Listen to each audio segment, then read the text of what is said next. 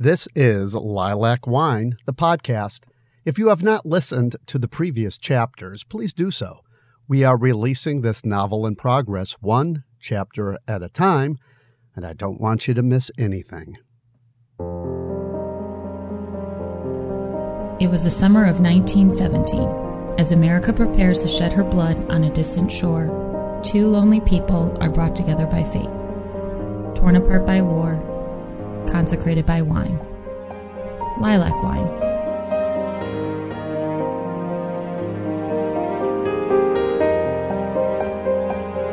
This is Lilac Wine, the podcast. Each episode features a chapter from the novel, a rough draft if you will, read by the author Bruce Janey. New chapters will be written throughout the life of this podcast until the novel is complete. Join the discussion, make suggestions at lilacwinenovel.com. Stay tuned after the reading for further information about the chapter you just heard. And now, Lilac Wine.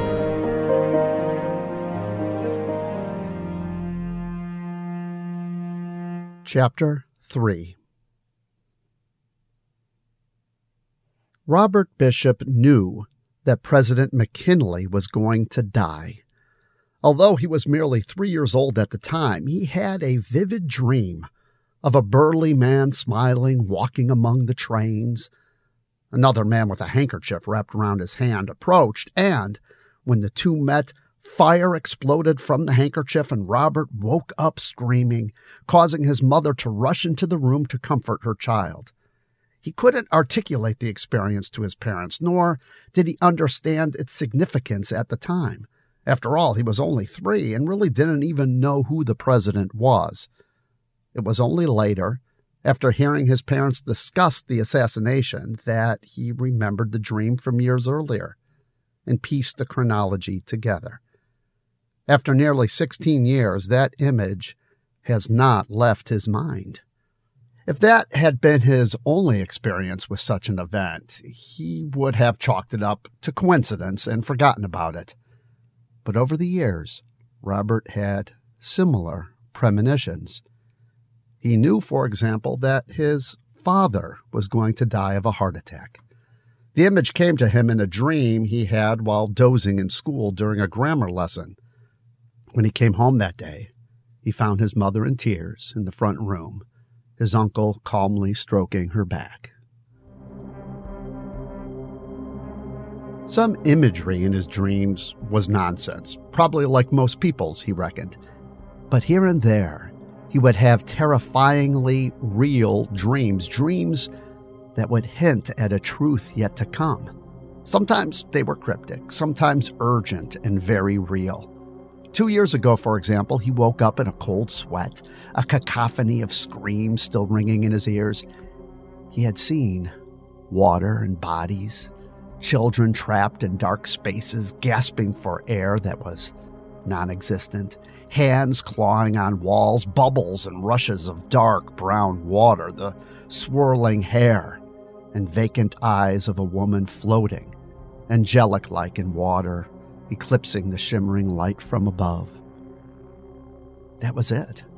He didn't know if it was some horrible accident yet to come or another torpedoed luxury liner in the war. All he knew was that something horrible was going to happen, and there was nothing he could do about it. That was the worst of it, the feeling of helplessness in his gut. People were going to die, and there was nothing he could do because he never knew when or where. He always lacked details. He had only been working at his uncle's piano factory for a couple of months in 1915 when the alarms were raised in the city. The shop was located on Wabash Avenue, just a few blocks south of the river. His workday was only a half hour old, and he was sweeping sawdust on the floor of the sanding and planing room when it happened. And he knew. That same feeling he had when he awoke a couple of nights earlier found itself again in the pit of his gut. The Eastland was packed with workers headed for a company picnic in Indiana when it capsized in the river, still tethered to the dock. It was top-heavy, loaded with workers and their families. Close to 850 people died that day, And although he didn't necessarily know the specifics, Robert knew it was going to happen. He ran down to the river when he heard someone on the street outside of the shop yell about the capsized boat. People crowded along the river trying to get a view of the helpless ship. It lay on its side in the water, survivors standing on its hull, some desperately clinging to the side. A few spectators even jumped in to try and pull to safety some of those who were exhausted and struggling to swim, their clothes heavy with the weight of water.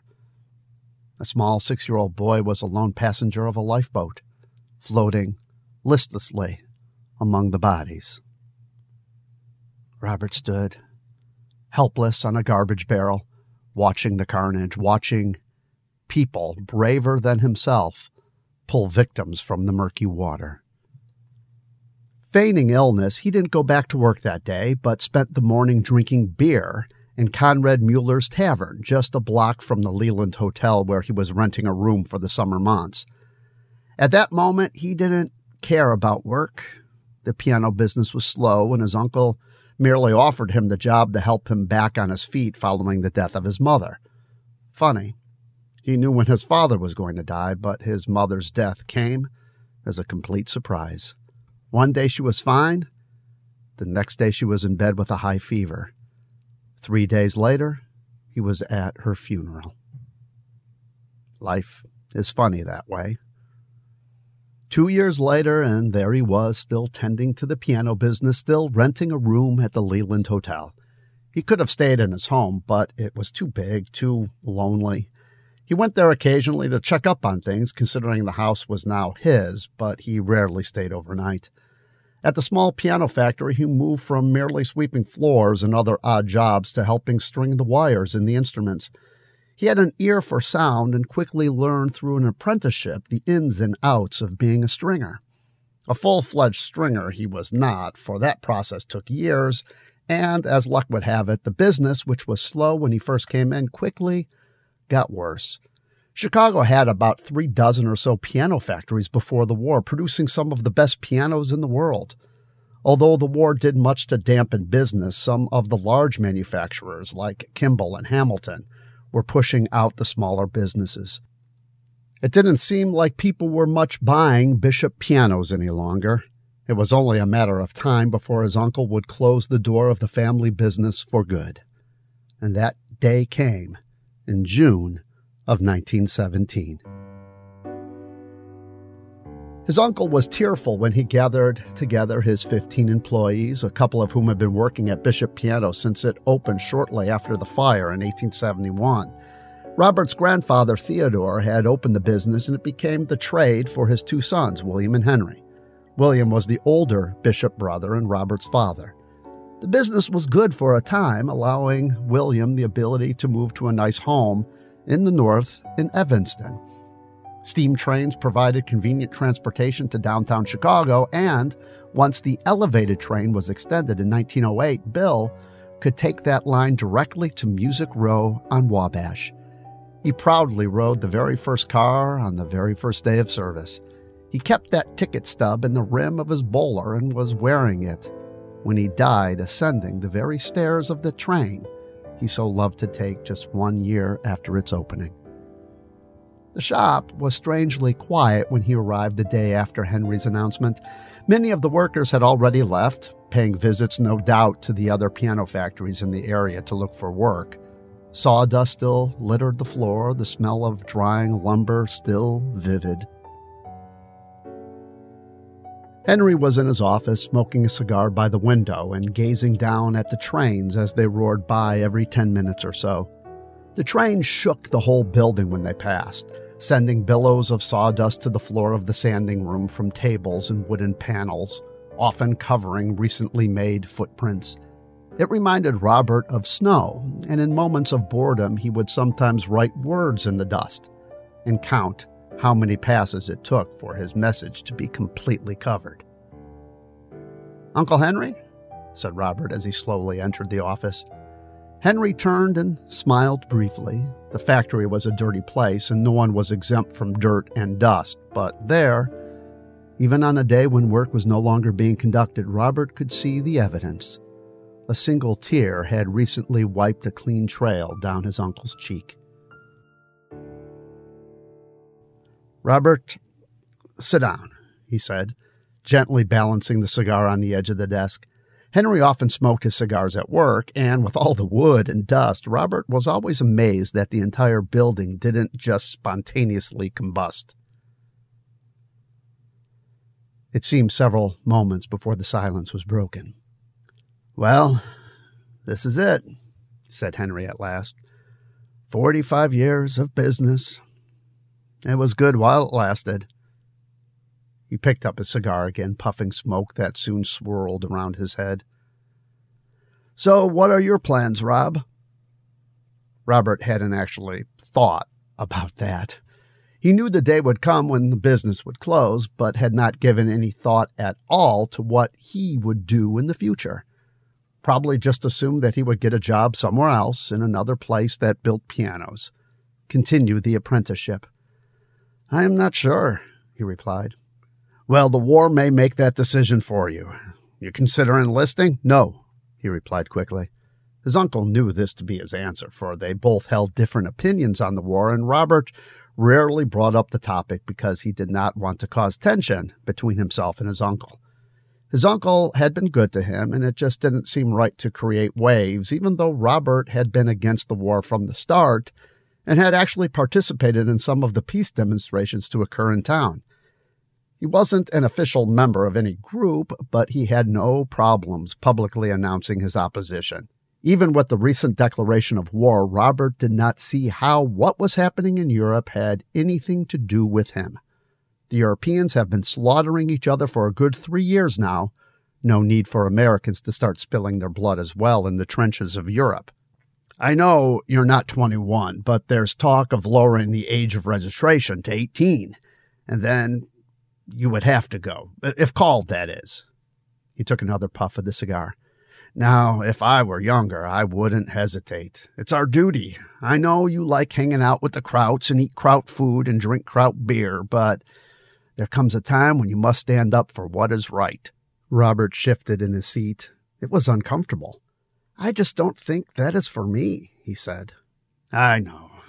Sorry, Robert. You do remind me sometimes of my brother. You got his look, and I'm sure if he were around today, he would be right with you." Henry often treated Robert like his own son and had to consciously remind himself at times that Robert was his nephew, not his own flesh and blood. William died when Robert was only 10 years old, and he had become the son that Henry never had. To Robert, Uncle Henry was in many respects more of a father than an uncle. Henry and Aunt Carol had 3 children, all girls, and only one lived past infancy. Margaret was currently 22 and married to a retailer in Buffalo. Being an only child, Maggie was like a sister to Robert. Now that both of his parents were gone, he truly missed her company, as did his uncle. Robert suspected that with the closing of the business, his aunt and uncle would be making the move to New York, too. Then Robert would truly be alone. Henry sat down in the very squeaky chair that had served the desk since the opening of Bishop Pianos and pulled a slip of paper out of the top drawer. Robert could tell it was a telegram. "Got this the other day from my cousin, who runs the post in a small town in Iowa.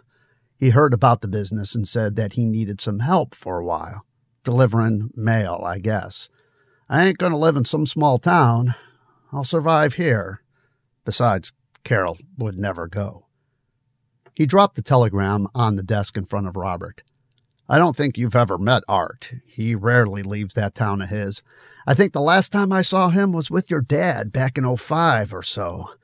I know he was in town for the fair some 20 years ago, but he rarely makes it out here. I remember Father mentioning him. Me, your father, and Art spent some summers swimming in the lake. Good times, really." He leaned back in the chair as an elevated train shook past the building, sending some of the ash from his cigar to the floor. "I seem to remember Father saying something about Art and his dogs." Henry chuckled. "Last time we heard, Art had a pack of dogs, 10 or something like that. He's got a big house, plenty of space." He glanced down at the telegram. "Room for you if you want." Robert picked up the telegram. So this is why his uncle wanted to see him today, he thought. I wired Art back and told him that you might be interested. Now, you don't have to do this, but I thought it might be a good opportunity for you. You can stay with him and work a bit at the Post. Stay as long as you like, really. Might be good for you to get out of Chicago for a bit, get some fresh country air. Robert smiled. And live with the dogs. Become part of the pack, his uncle replied. Robert turned the telegram over in his hands. He had never really left the Chicago area before. He considered himself to be a creature of the city and had no idea what to expect living in a small town. He'd probably have a hard time sleeping without the rumbling of the train that shook his bed at night. I'll give it a thought, he said at last. What are you going to do? Survive. Probably visit Maggie for a while. Robert stood. Thanks, Uncle Henry, for everything. Wire Art with your decision. Let him know if you're coming or not.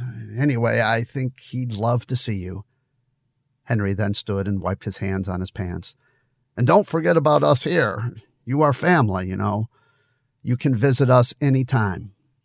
He held out his hand, which Robert took. His uncle wasn't usually very emotional, but Robert could tell that he was holding back. He swallowed loudly, his teeth slightly clenched. He then let go of Robert's hand and picked up the cigar. I guess I better go, said Robert. Going to have a kraut beer with my kraut friends. Henry let out a slight laugh. Have one for me. You bet, Robert replied. And when you see Maggie, tell her I said hello.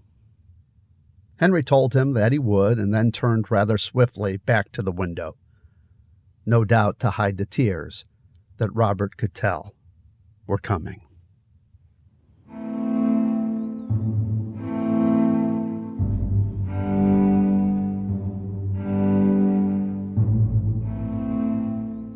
So that was Chapter 3 of Lilac Wine, the novel in progress I am writing. I really enjoyed writing that chapter because of the fact that I got to write about Chicago.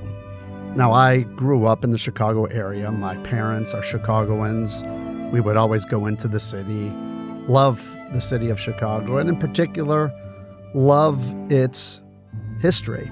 As a history teacher, I kind of relish those moments when I get to dive into the history of something. And Chicago, of course, is full of history, and I've always been fascinated by some of the events of the city of Chicago. And the Eastland, of course, is one of those events, and it makes an appearance in Chapter 3, talking about Robert and his dreams. Robert's dreams, of course, are going to be a big part of this story because he has these premonitions. So we have McKinley in that chapter, the Eastland in this chapter as well. We'll also have in later chapters the Iroquois fire, one of the worst fires in the United States. That's going to come up. Robert's a lot like me. Now, go figure. I think Abelia and Robert, they're kind of different sides of me. Robert has a love affair with movies, and Charlie Chaplin is his favorite, and we're going to be seeing that in an upcoming chapter as well. But what was really nice about this chapter is being able to do some research on, the Eastland disaster, on the Leland Hotel, Piano Row in Chicago. I had no idea before embarking on this journey that Chicago was at one time, the leading piano producers in the world. And there is this great shot, I put it up on Instagram, of Wabash and Piano Row, or Music Row, as it was also known. And I wanted to situate Robert and his family solidly in Chicago history. And so we have Evanston there. We're going to be going back to Evanston later in the book. So right now we are alternating between two different worlds. The world of Abelia out in Iowa near Dubuque, and the world of Robert, the urban center. And this really is the crux of what this period of time was about in U.S. history. I mean, we are teetering on the verge of becoming an urban country. And that urbanness versus the kind of agricultural nature that America was founded on is going to be a primary conflict that fueled the 1920s. And it really begins here in the period of time before World War I, or just as we entered World War I, and we're entering the modern world. This is when America loses its innocence. And this is the world in which I have situated these two characters, right on the verge of a loss of innocence. So in the next chapter, we're going to be visiting Conrad Mueller's Tavern. And that was fun to write, too. And the whole thing with the war and Conrad being a German immigrant, as Chicago was full of German immigrants, Prohibition is kind of taking over the country at this point, and pretty soon it's going to be a national thing. Chicago resisted for a long time, and Chicago, of course, is going to get the reputation in the 20s of continuing that resistance to Prohibition with Al Capone and the speakeasies and so forth. And a lot of that resistance was because of the German immigrants that came to Chicago and built breweries and saloons. And so there was a particular saloon culture in Chicago at the time, and a lot of stuff I didn't know. And so I am looking forward to reading that one as well. And that'll be the next chapter, chapter 4, which will drop next week. In the meantime, go to lilakwinenovel.com. I have a message board up there, and you are welcome to comment, to question anything that you hear here. If you would like to make a comment or some other observation about the novel, there are several different categories that you could do it. You could ask me a question at any time. You could make comments. You can make suggestions as well. Constructive criticism is always appreciated. So until next week, I am Bruce Janu. You can connect with us on Facebook, Twitter, and Instagram. Thanks for listening, and I'll see you next week.